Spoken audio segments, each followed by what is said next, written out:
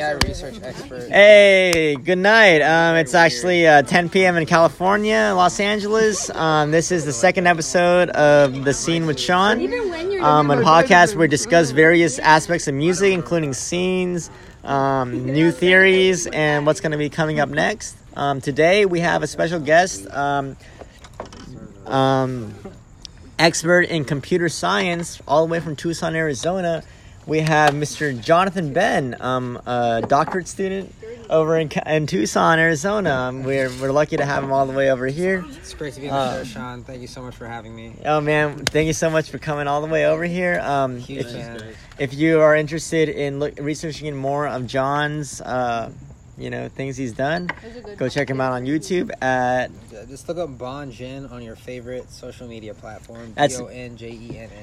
Again, it's Bonjenn. Anyways, today's episode is all about the future of music to come, because something we've all been over here at the lunch table where we're all talking is the idea of we like this now, but what do we like in 20 years, right? So today, me and Bonjenn are going to be talking about AI interactions and AI functions in music. How I want to start the conversation of is really around this whole... So Google just recently created a project where its primary function is to be loaded in music and it spew out a different type of creativity. Do you think, I know that you're a huge Michael Jackson fan. Do you think that an AI that understood every aspect of Michael Jackson's performanceship could make art as great as Michael Jackson? That's actually a very good question, Sean. I do think that as far as AI will go in terms of aiding humans in creative development, I don't think that it will really have the same amount of artistic value as a piece of art that was created by a human. There are very incredible computers that are creating incredible works of art, from paintings to songs to movie scripts that are literally, you read them and you consume them and you're just like, wow, I don't know if a human made this or a computer made this. But I think that human-made creative influence is always going to be very valuable, especially in the future. So what I'm thinking of what you're saying is that there might be computers that are able to create art to the capacity that humans have been making it to the best of its ability. Yes. But even in that sense, the human-made product has a little bit more emphasis or a little bit more affect. Is that true? That's true. Is that what you're thinking of? Yeah. So a lot of people look at the future and they say, or a lot of people look at AI, to be more specific, and they say that AI is going to take over everything from we're going to be automated out of all of our jobs, and it's going to take over artists. When I look at the future, especially with art, I see humans and computers working in tandem with one another to create new kinds of art. Don't look at the computer as something to replace humans. Look at it as a tool.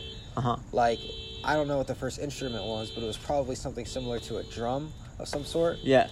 And then the horn came along, and they weren't there's no need for drums anymore. Let's just combine drums and horns and make something awesome. So it's going to be a combination of live instrumentation, artificial intelligence influence, and human influence to create new works of art that we can't even comprehend right now. Dude, the one conflict that I have with everything you said, which I agree with 100% except for this one aspect, is that because I feel like we're... Ladies and gentlemen, we have a live studio audience here. And they're saying some smart... But the one thing I disagreed with, to a certain extent, Jon, is just simply the fact that that instruments back then that were just new technologies are equal to the technologies that we have now. Because we're now at a point where it seems like AI, to a certain extent, doesn't even need humans to create music. So the question I have for you is, do you think there's a unique human aspect to music that makes it better than anything AI can replicate completely? And to give our listeners some context, there's an experiment to test for AI called the Chinese room experiment, where if a American prisoner who doesn't speak Chinese is put into a Chinese prison and is given a dictionary with completely English to Chinese translation, and he studies that for a year, is he completely able to speak Chinese, or is he only able to speak English and look it up in the dictionary?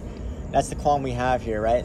And the question I have for Jon Benn here, the expert on artificial intelligence, especially on technologies we have now, is what is it about human music that separates it from AI reproduced music? Is there a separation, or is it just simply something that we like because there's a human experience involved with it? That's a very loaded question, Sean. And I'm going to answer it in parts. The most obvious answer I can think of when comparing something that AI makes with something that humans make, when it's something creative, humans usually create out of emotion, right? Okay. So the input is emotion, the output is art. Yeah. AI will always create based on what humans create. So we're going to eventually get to a point where AI is going to have so much collective data from humans, it's going to start creating its own things.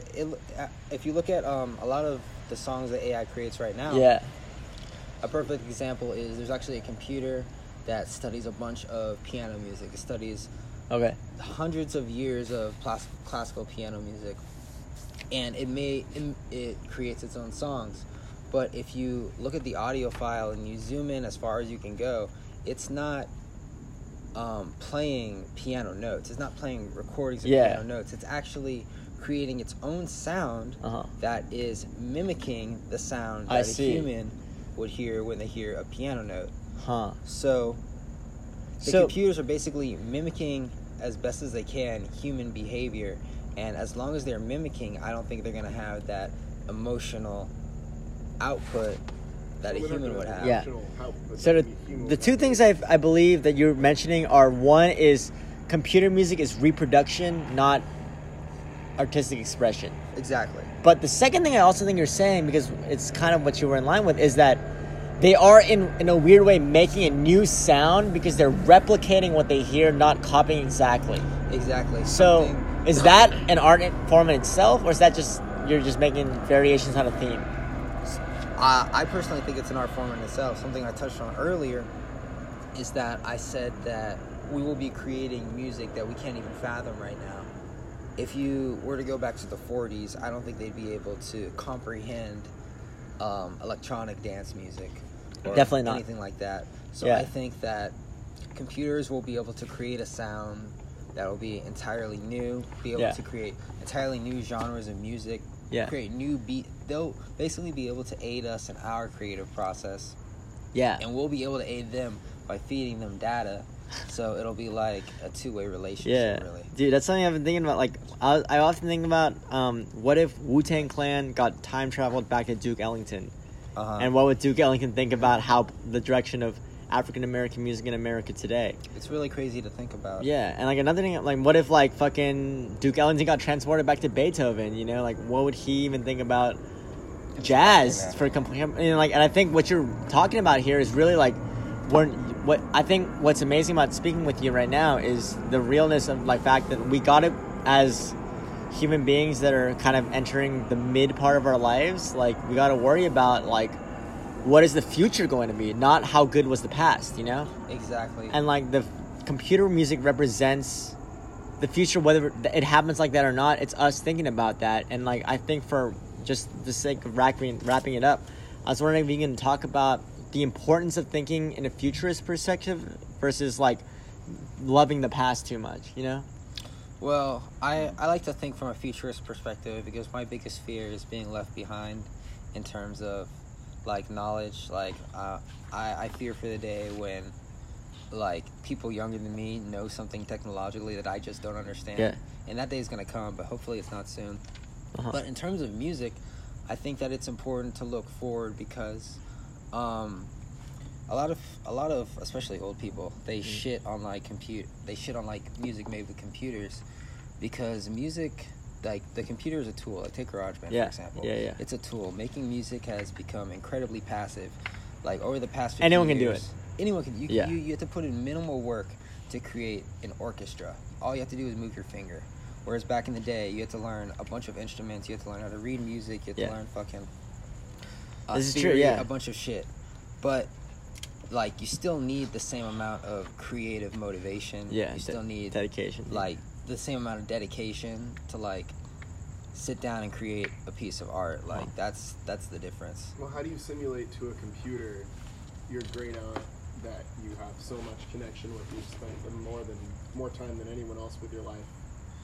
How do you explain that to a computer? That feeling of death, of disconnection? Yeah, as let's just take a quick example of some devil's advocate and ask Jon Benn, if you were a programmer, which I believe you know a certain extent of, how would you program, if you were able to program anything into a computer or AI, how would you program a specific human emotion as like losing your great aunt or something like that? Not something that's immediate to you, but something that's distant. How would you express that computation to a computer?